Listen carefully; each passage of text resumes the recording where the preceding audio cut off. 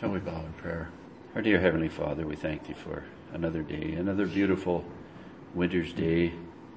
And we thank Thee for that presence of mind and understanding that to gather around Thy Word is to follow the directions of the Scriptures. Even though we gather sometimes or often to think of family and friends and meet and gather and visit, that we would come together around the feet of Jesus, the greatest teacher of all times. We ask that Thou wouldst be at our little gathering here this morning. Give us that leading of the Holy Spirit that Thy Word has promised. When Thy Son Jesus left this world, He promised us that He would be with us. He wouldn't leave us. He wouldn't forsake us. And we know that as the centuries have gone by, that this promise has been kept on His part.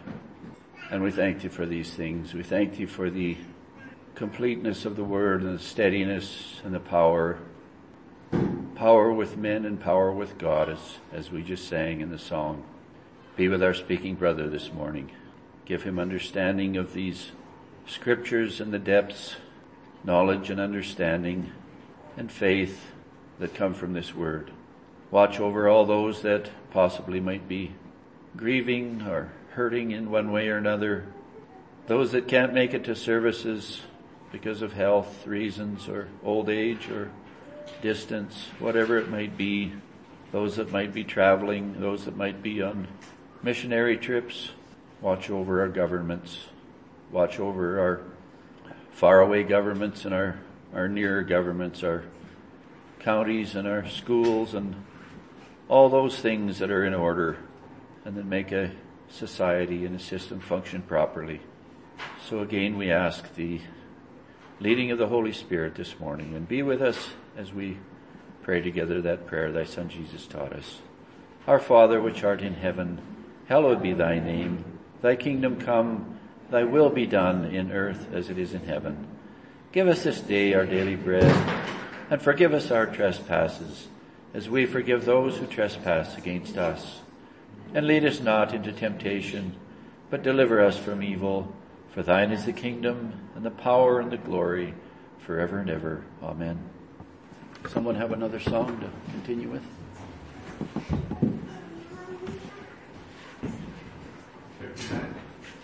59.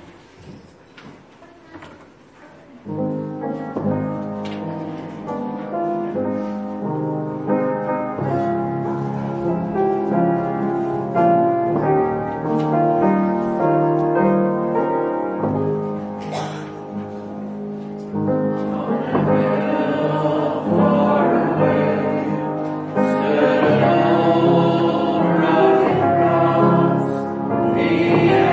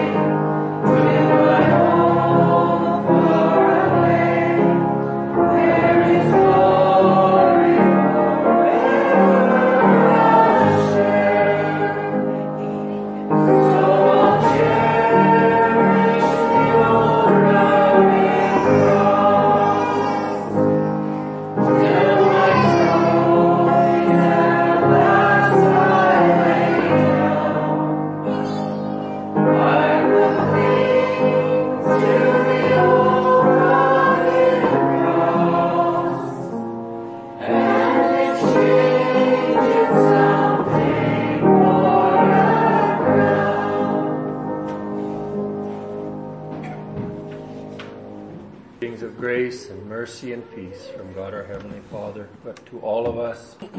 So often, as I've already so many times, it's come here, and this morning it seems even more so that way. There's via text, but even looking at it, sometimes it seems like, well, there's a little bit here, but not even sure what's even pertinent in it. But God willing, we'll look into it, the text. But the verse, it's found in the 18th chapter of Proverbs, 10th verse. It happened to be the verse that was on the calendar that happens a verse each day. Impossible, I think, for any of us. I suppose there is some people even in this country perhaps are so isolated. I find it hard to believe, but be watching how the world seems to be. I have to admit, I don't know whether I should or not, but I see humor in it because it seems so ridiculous to my mind how people are looking at some of these things. And I see even my natural reasoning can come up with the idea that this makes no sense, let alone when you add on that God says that He says, I will never leave you nor forsake you. He tells us that He knows that in the world we will have tribulation, but be not afraid because He has overcome the world. He's promised that He will be with us till the end of this world. This maybe makes no sense to anybody but mine. He makes those promises that I just talked about. And then we can read that portion, and I probably can't turn to it right off, but there is that woman who comes and she wipes His feet, or she washes His feet with her tears and wipes them with her hair, and then anoints Him with that precious ointment. And the Pharisee, he questions it. And Jesus makes that promise that wherever this word is spoken, what that woman has done, that story will be told. And this is just in my mind, but in the promises that God makes in the scripture, that seems like such a minor one. And yet we see, and we've seen, I've heard people speak on that text, and even now this morning, I just brought it out in that context. We see that promise being fulfilled over and over and over again. And my mind can even come up with that if God is so faithful to fulfill that promise that is in the context compared to salvation seems so minor, can we not trust as Christians that even if things were so that our natural mind would struggle or not be able to understand how it is that we would be taken care of, we have those promises of God that we can turn to, that He will be with us. And the reality of it is, maybe the worst that it can be is that we would be killed or die. And as Christians, as Paul says, to live we are Christ, and to die is we will go on to glory. This verse, it says, the name of the Lord is a strong tower. The righteous runneth into it and is safe. We have even just that name of Christ that we can turn to. And we have those things that would tell us that we would look to Him. And sometimes we can say that thing, and it is said so often that it can almost just become a saying or a trite saying. And I would hope that each and every one of us, that God would be so gracious that He would put those things in our life, whether each of us is probably something different, but that He would put those things in our life so that we could come to understand the meaning of even that little saying, that we could understand that no matter what it is that is going on around us, that the focus of our life would be on Christ. And it doesn't make sense to our natural mind so often. We think of the story of when the fiery serpents came among the children of Israel. And if they bit them and they were dying, and God tells Moses to put a serpent on a pole, and if they were to just look at that, they were healed. And there's so many things in that story that, one, we see that it would look like that the very problem that they were dealing with is what they were to look at on the pole. And we wonder, why is that? And yet we see that it is this human beings that was the cause of all our problems in Adam and Eve, and yet it was in that form that Christ came on the cross and that we were to look at. And then we would think that it would be more prudent to look down and avoid those snakes on the ground instead of looking up at a pole. And that's where our natural minds go so often in this world. We would look and think, oh, there's that problem over there. I'll avoid that, and I'll avoid this one, and I will, instead of just focusing on Christ and trusting that He knows and He will look after us. For a text, I'll turn to the Gospel of Matthew. I'll turn to the 21st chapter, and I'll read from the 33rd verse through to the 41st. Reading in Jesus' name. Hear another parable. There was a certain householder which planted a vineyard and hedged it about, and digged a winepress in it, and built a tower, and let it out to husbandmen, and went into a far country.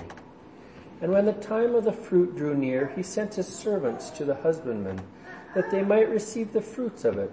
And the husbandman took his servants, and beat one, and killed another, and stoned another. Again he sent other servants, more than the first, and they did unto them likewise. But last of all he sent unto them his son, saying, They will reverence my son. But when the husbandmen saw the son, they said among themselves, This is the heir. Come, let us kill him, and let us seize on his inheritance. And they caught him, and cast him out of the vineyard, and slew him. When the Lord therefore of the vineyard cometh, what will he do unto those husbandmen? They say unto him, He will miserably destroy those wicked men, and will let out his vineyard unto other husbandmen, which shall render him the fruits in their season. And then if we skip down to the 45th verse, we see, and this is why, as I mentioned already, I struggle. It says, And when the chief priests and Pharisees heard his parable, they perceived that he spake of them. So we see that this, and when we read it, we can see even Christ portrayed there, and how it is that he came, and he came to the children, the chosen people, the Jews, the Israelites, and he came to them, and it tells us that he even cried over Jerusalem and said that how often would he have gathered them as a hen gathered his, but they would not. And we know that it was his desire that they would believe on him and trust in that message that he brought and that salvation that he brought. And yet they rejected him. And we know, reading this, and if we turn to the Old Testament, we can see how it is that there is prophets that the books even are named after them. And we know that even before that there was Moses and Elijah and Elisha and all these men that came, and God sent them to bring that message of truth. And we see that there was times when the children of Israel were following what God wanted. And then there are times when they were turning away from God. And it strikes my mind interesting, even as I say that. And we look at those ones, and maybe it's just me, those ones that were there in those times when the children of Israel were turned away from God, and perhaps they were even the ones that were persecuted the worst, or that were killed, lots of them. And it's interesting how I know their names more better. That's a bad term. I know their names and are more acquainted with them than those ones that were there when things were going well. And those names are mentioned in the Bible already also. But we know that when Elijah was here, he even felt that he was so on his own. He says to God, I only am left. And God had to tell him that no. I believe it is that there is 7,000 others that had not bowed their knee to Baal. And yet I'm sure all of us know that story of Elijah. And even this text here that I read, there's a portion in Isaiah that would seem to mirror it quite closely. And we all, I'm sure, know that name of Isaiah. And he was a man that God used powerfully, and he gave him great insight. And people even say that the book of Isaiah, we can read it, and it reads much more like one of the Gospels and brings that message of salvation through grace and faith in what Christ has done. And we know that all of them are that way. And yet we would understand that Isaiah was killed because he was a prophet of God, and they didn't like that message that he was bringing. In the 5th chapter here, and I will just read this too, because it speaks also of a vineyard and God speaking to his children. This is the 5th chapter. It says, "Now will I sing to my well-beloved a song of my beloved, touching his vineyard. My well-beloved hath a vineyard in a very fruitful hill. And he fenced it and gathered out the stones thereof, and planted it with the choicest vine, and built a tower in the midst of it, and also made a winepress therein. And he looked that it should bring forth grapes, and it brought forth wild grapes. And now, O inhabitant of Jerusalem, and men of Judah, judge, I pray you, betwixt me and my vineyard. What could have been done more to my vineyard, that I have not done in it? Wherefore, when I looked at that it should bring forth grapes, brought it forth wild grapes. And now, go to, I will tell you what I will do to my vineyard. I will take away the hedge thereof, and it shall be eaten up, and break down the wall thereof, and it shall be trodden down, and I will lay it waste, and it shall not be pruned nor digged, but there shall come up briars and thorns. I will also command the clouds that they bring rain, no rain upon it." And we see that God points out how it is that he did the best that could be done. And it is a marvel in reality when we look at those things and we see around us in the world, and we understand that this world that we are just a little speck on is in the universe. This natural universe is just a little tiny speck in that. And we have a God that by saying created all that. And then mankind comes and we reject him. And it is something that we can see the patience and mercy of our God, how it is that he over and over and over again, it tells us in our text there that he sent he sent servants to get the fruit of the vineyard. And they beat them and sent them away and killed some, and he does it again. And we know, even as it says, he was speaking to the Pharisees and chief priests, and it is speaking of those prophets that God sent in the Old Testament that we even mentioned some of them, Elijah, Jeremiah. We could read all those minor prophets, Jonah. God sent all these men with that same message to turn to God. And yet, so often, the people killed them. Or if they didn't kill them, they wanted to kill them.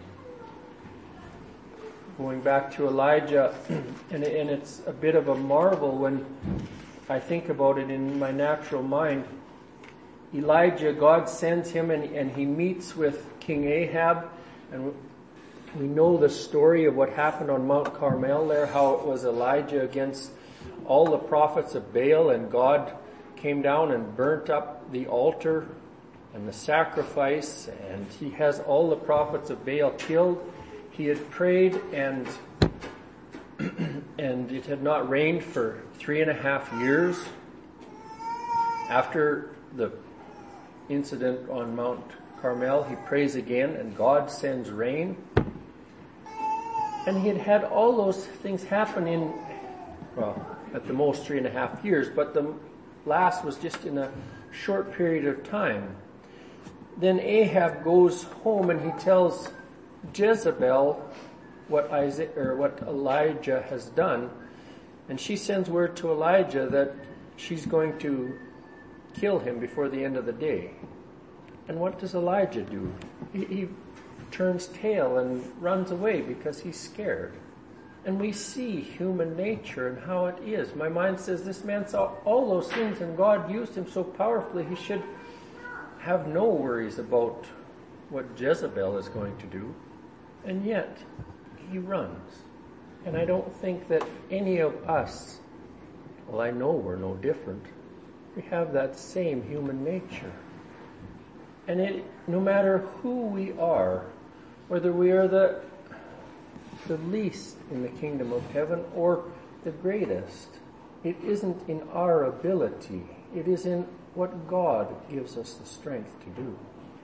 And as much as perhaps we would wish it was different, I believe that he allows us at times even to be like Elijah, that we would not stand when we were faced with something, that we would run, so that we could be given that teaching and that understanding, and it could become not just something that's a theory to us, but we know that our strength is not in our ability, but our strength is in God's ability. We live in a time where we see that as our nation, and even in nations that are close to us, many of us have lots of ties even to the States or even to some of the countries in Europe and even other places with friends. And we see that so much of the world seems to be turning further and further away from God. And we can start, perhaps just me, feeling like it is such an overwhelming thing, the evil that is out there, that how is it that we could even stand against that or deal with that or buck it? We don't have to. Jesus says he has overcome those things. Turn to him. And he tells us that, well, it's when he's telling them about what they will do to him, how they will kill him, crucify him. And he tells them that if they do that to him, this isn't the verbatim obviously, but if they do that to him, what will be done to his servants? We could perhaps face things that are very hard for our natural flesh to deal with. And it would have no ability to even begin to stand to those things. And it is hard for me to believe when we read those stories, perhaps in history or in Fox's Book of Martyrs or something, how it is that those ones and the faith that they were given in the face of persecution. And we read stories about some that went singing praises to God to their deaths. And even stories of how God used that to turn the hearts of those that were killing them even. That they could see that there was something different there. And even the Bible records us, and perhaps George even mentioned it last week, about how it was that Saul, or Apostle Paul, how it was that he witnessed Stephen being stoned. And I don't think there's any question that there was a difference there. That he would have had to see that there was something about this man that was different from your average person. And my mind says, I sit here and I struggle to sometimes think of how is it that I can even get up and speak. And then it's like, well, if you can't even trust that God can give words when he's been so faithful, how is it that you could ever think that if there is somebody threatening, excuse me, that if you don't deny your faith or turn away from God, that we're going to kill you? How is it that we could be given faith for that? But we know, if we read these stories, God has promised and he will do it. And even if I turn back to that story of Elijah there, we know how it continues on then. God doesn't just say, well, you think you're on your own, so I'm going to leave you on your own. Carry on. No, God comes to him and he shows him his power. He comes and it says there is a wind that broke the rocks, and there's an earthquake, and there's a great fire. But God isn't in those things. God showed Elijah how it was that God works. And it says there was a still small voice. So often we and it's just natural thinking and natural reasoning, and perhaps in some ways it's making fun of God and Christians. But there's the thought that, well, if I really was doing something God would strike you down with lightning or something like that. God doesn't work that way. We see that God is gracious. And sometimes his patience we marvel at, or I marvel at. I was talking with someone this week, and they're saying that they see the things going on in this world, and we compare it to, well, even, I don't know if they use Sodom and Gomorrah, but the things that it would appear was going on in Sodom and Gomorrah, and the things that were going on before the flood, and how it was that God destroyed them. He destroyed the world with a flood. He destroyed Sodom and Gomorrah. And we look at what's going on around us, and I honestly don't think that it's any better today than it was in those times. And we wonder why it is that God allows it to go on, and I don't know, but I see that he is a patient God. He is, here as it says, he sent other servants. He sent more than the first. And perhaps, I don't know, but each and every one of us, we have our place in this world. And I would hope that God would give us strength to be a witness of what Christ can do. And I think we look around even at this goings on with COVID-19 virus that's happening and how the world is dealing with it.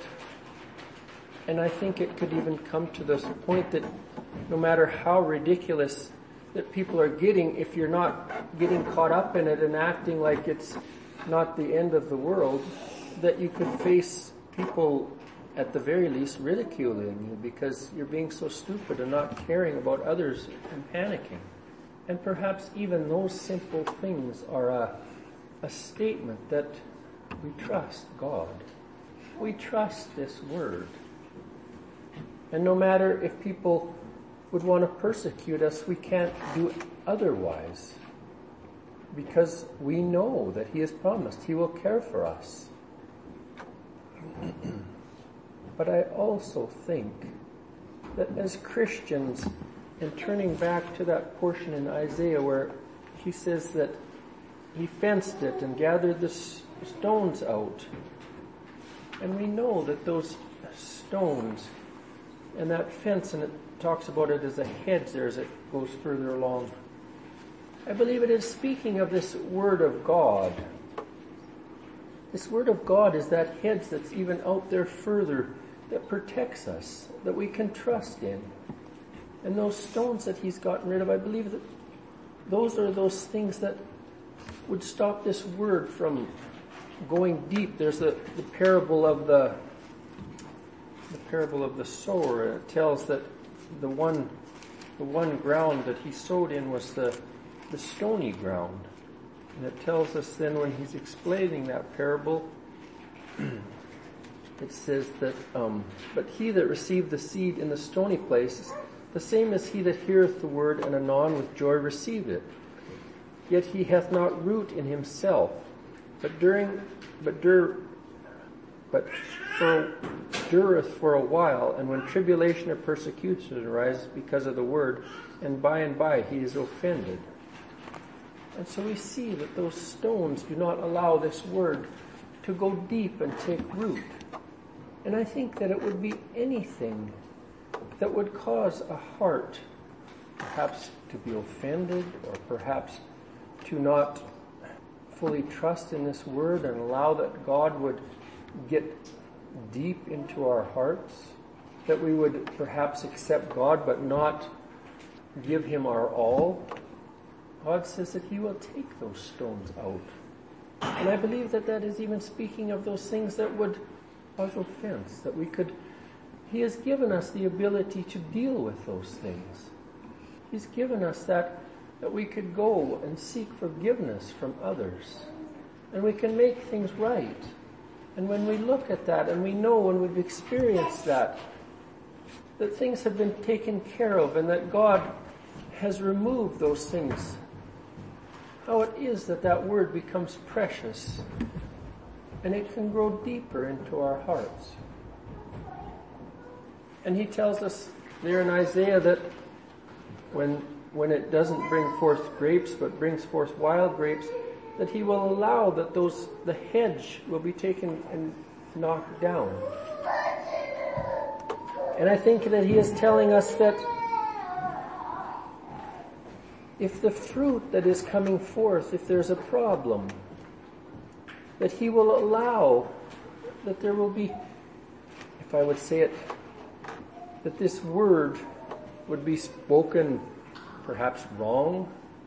And my mind turns to, there's a portion in Ezekiel, I think it's the 20th chapter, and it tells about these ones, and it tells about prophets that would prophesy from their own thoughts. And it tells that they will they will build walls, and they will use untempered mortar. Sorry, that was the wrong place. And it says, saying unto them which have daubed it with untempered mortar, that it shall fall. And I believe that we are those stones that it is speaking of, that we are even that wall that it speaks of there. And when it talks about untempered mortar, I believe that it is the love of God is that mortar that holds the stones together. An untempered mortar, I believe, is if we try and hold things together with our natural abilities or with natural reasoning or with natural love. I don't know why this has been on my heart so much the last while, and I get almost self-conscious talking about it. But I believe that the world is trying very hard to redefine that word love. And it gets so that we hear it and we say it. And I would hope that God would give us to understand when he says love, what it means. The world would want to say that love is an emotion of warm and friendly and accepting of what someone is. God does not define it that way. And I read this portion, and I will read it again. It's found in 1 John there. And it's the end of the 4th and the beginning of the 5th chapter. And it says, "This commandment have we from him, that he who loveth God loveth his brother also. Whosoever believeth that Jesus is the Christ is born of God, and every one that loveth him that begat loveth him that is begotten also." So it's saying that if we are of God, if we love Christ, we will love his children also. By this we know that we love the children of God, when we love God and keep his commandments. For this is the love of God, that we keep his commandments, and his commandments are not grievous. So there we have what love is. It is that we would treat others according to how God says. And the most loving thing that we can do for someone else is to walk according to what God would instruct us to do. It is that line that I think lots of so-called Christianity, or maybe it isn't that so much that as the world would want to portray that this is how Christians are. That yes, they're against, and we could pick anything, but say homosexuality, they're against it, so they hate all those people who would be there, and so they're just horrible people because they hate them. And they don't have or want to recognize that no, living Christianity is not that way. And that there is, and we say it this way, that we would hate the sin but love the sinner. And it is those people that are caught up in those grievous sins that we need to love the most. But it isn't being loving to them by accepting and telling them that that's fine. That is not loving at all. Loving them and telling them that God desires to have your heart and does not want you to live in those things. He wants you to live according to His Word. If we truly love someone, we bring this message of what Christ says and what God says. And it tells us in that 3rd chapter of Colossians, it tells us this way that, and I will read it sort of backwards. It says, that ye may know how ye ought to answer every man. So this doesn't give us any leeway. This is in the 4th chapter, 6th verse of Colossians. It doesn't give us that, well, this is how you talk to some people and then there's other people that are different. This says, that ye may know how ye ought to answer every man. Let your speech be always with grace, seasoned with salt. As Christians, this is how we are to speak to others. And we know that there is much spoken of the grace of God and how gracious God is and how merciful and loving. To the point that there's people that say, well, He's such a gracious God that how can there any bad happen? And how is it that there can't be really a hell, because if He's such a loving, gracious God, there's no way He could send anyone there. But it tells us that it would be that message of the grace of God, but it would be seasoned with salt. And we know that salt, I believe it is speaking of the righteousness of God. And I could go into that in more detail, but I won't. But when we speak to someone and share with them how righteous God is and the perfection that He demands or requires, it is absolute. And He is absolutely perfect. And we can't come close. And I remember speaking with one man one time, and he said, that's a pretty high bar. And I think I brought up that part where it says that God says that no, now this isn't all, but He says that no adulterer will enter the kingdom of heaven. But then He also says that if anyone looks on a woman to lust after her, you've committed adultery in your heart already. And it is Christ explaining or opening up, I guess, those Old Testament, even 10 Commandment laws. And it isn't doing it so that we would feel hopeless. It's so that we could feel hopeless in our own ability to keep those things and understand the righteousness that God requires of us. And it is our duty as Christians that we would explain God in such a way that we could explain to people and share with them according to the Scripture what it is that God requires of us and the perfection that is necessary. And if we start to see that, and the Spirit can reveal to a heart how short we fall of that, then a heart can start to understand and feel the desire and realize why it is that we need to be partakers of that grace of God. When we understand that God demands perfection that is so far above anything that we can accomplish, and that the best we can do is of almost zero value, then we start to understand why it is that we need to have a gracious God, and why it is that we need to turn to Him humbly, and why we need to seek that forgiveness that there is in Christ, and why it is that robe of righteousness that we speak of, it can't be what we have done, but it has to be what Christ did, and that we can take it for ours. And when we understand that, then we begin to understand how loving God really is.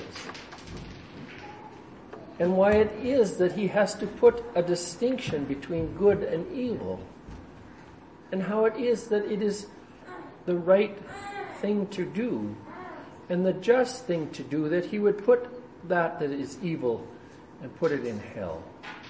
I heard someone say, maybe a couple times I've heard them say this statement, and it seems odd, but I think it is true. He said so many people say that they want to go to heaven, but they really don't want God there when they get there. Because the God that we find in the Bible is not what they're looking for. They're looking for something that seems wonderful to our natural mind here in this world. And we see things around us and each one of us probably has something different, that we look here in this world and think that, wow, that is wonderful. If I could do that, our natural mind says, well, it would seem like heaven. And whatever it is, whether it's in the mountains someplace, or some car, or some horse, or whatever it is. But those things are things that are of our natural mind, and they are not what it is that God says is good. Because it is of this world, and it is tainted by sin. And I can't comprehend it, because we are sinful beings. And how it is that we could be in a place where there is no sin, and how it is that we could live. I struggle even to think about it, let alone put it into words. My mind is so natural, and it is so prone to think. I guess I'll put it this way. I read in Corinthians there in that chapter where it speaks about charity. And it tells about charity, and it says all these things. It says, is not puffed up, envieth not, is not unseemly, seeketh not her own, is not easily provoked. And we can think, well, we can kind of come into doing some of those things. And it says, thinketh no evil. And I don't know, maybe your heads are different than mine, but there's constantly evil thoughts in my head. And I marvel how it is that we could be or live in a place, and God says that he will give us a new body. And how it is that we can have something that it isn't desiring to be sinful, or having sinful thoughts or sinful desires steady. How is that? And we can have the most wonderful situation here in this world. And I guess it speaks very quickly if we can understand this, how what a poor idea of nunneries and monasteries and those are, of going to separate us from the world and getting away from sin. Because we can completely separate ourselves from sin, and yet we have this right there. It's as close to us as our being, and it doesn't matter whether we're living cloistered away from the world or not. We still have to deal with our own minds. And I don't think that it's making a judgment call to say that your minds are as bad as mine and mine are as bad as anybody else's. It's what we are. It's our inheritance from Adam. And we know here that from our text it tells that the owner sent his own son. And we as Christians have that privilege of knowing that he came. And it's perhaps a very odd way of putting it, but thank goodness he was killed, because it is what allows that payment would be made for those things that go on in my head and that I do, because his blood was shed to cover those things. And it doesn't end there. We know that story, that he rose again from the dead. And we say it in the Apostles' Creed, and ascended into heaven and sitteth on the right hand of God the Father Almighty, and comes to judge the quick and the dead. And I pray that each one of us could be known as those, as it says, quick or living, that there would be living faith in our hearts. And when we meet our Savior, whether it is when we die here, or if he was to come back in our lifetime, that we could, with complete assurance, address him in that way as my Savior, and know that he is our friend and our brother. And I can't comprehend that. And no matter what goes on in this world, whether we do or don't have to walk as it tells about these servants here, that God sends those to bring that message of Christ, and the world doesn't like it. And it says some are stoned and some are killed. Perhaps it will happen in our lifetime that we may have to face those things. And we know that in places in the world, there are those that do face those things. And trust those words that are recorded for us in this Bible, that God promises that he will never leave us nor forsake us. And we can trust even that one verse each and every day, no matter how bad things that I started with there in Proverbs, that we can run and be safe, and it can, the name of Christ, it can be our strong tower, and that we are safe there. And this word of God is sure, and we can trust it for our salvation and for our day-to-day walk, that he is there and he knows and he cares. In his name, amen. Shall we close with the benediction? May the Lord bless thee and keep thee. May the Lord make his face to shine upon thee and be gracious unto thee. May the Lord lift up his countenance upon thee and give thee peace. In the name of the Father, and the Son, and the Holy Ghost. Amen.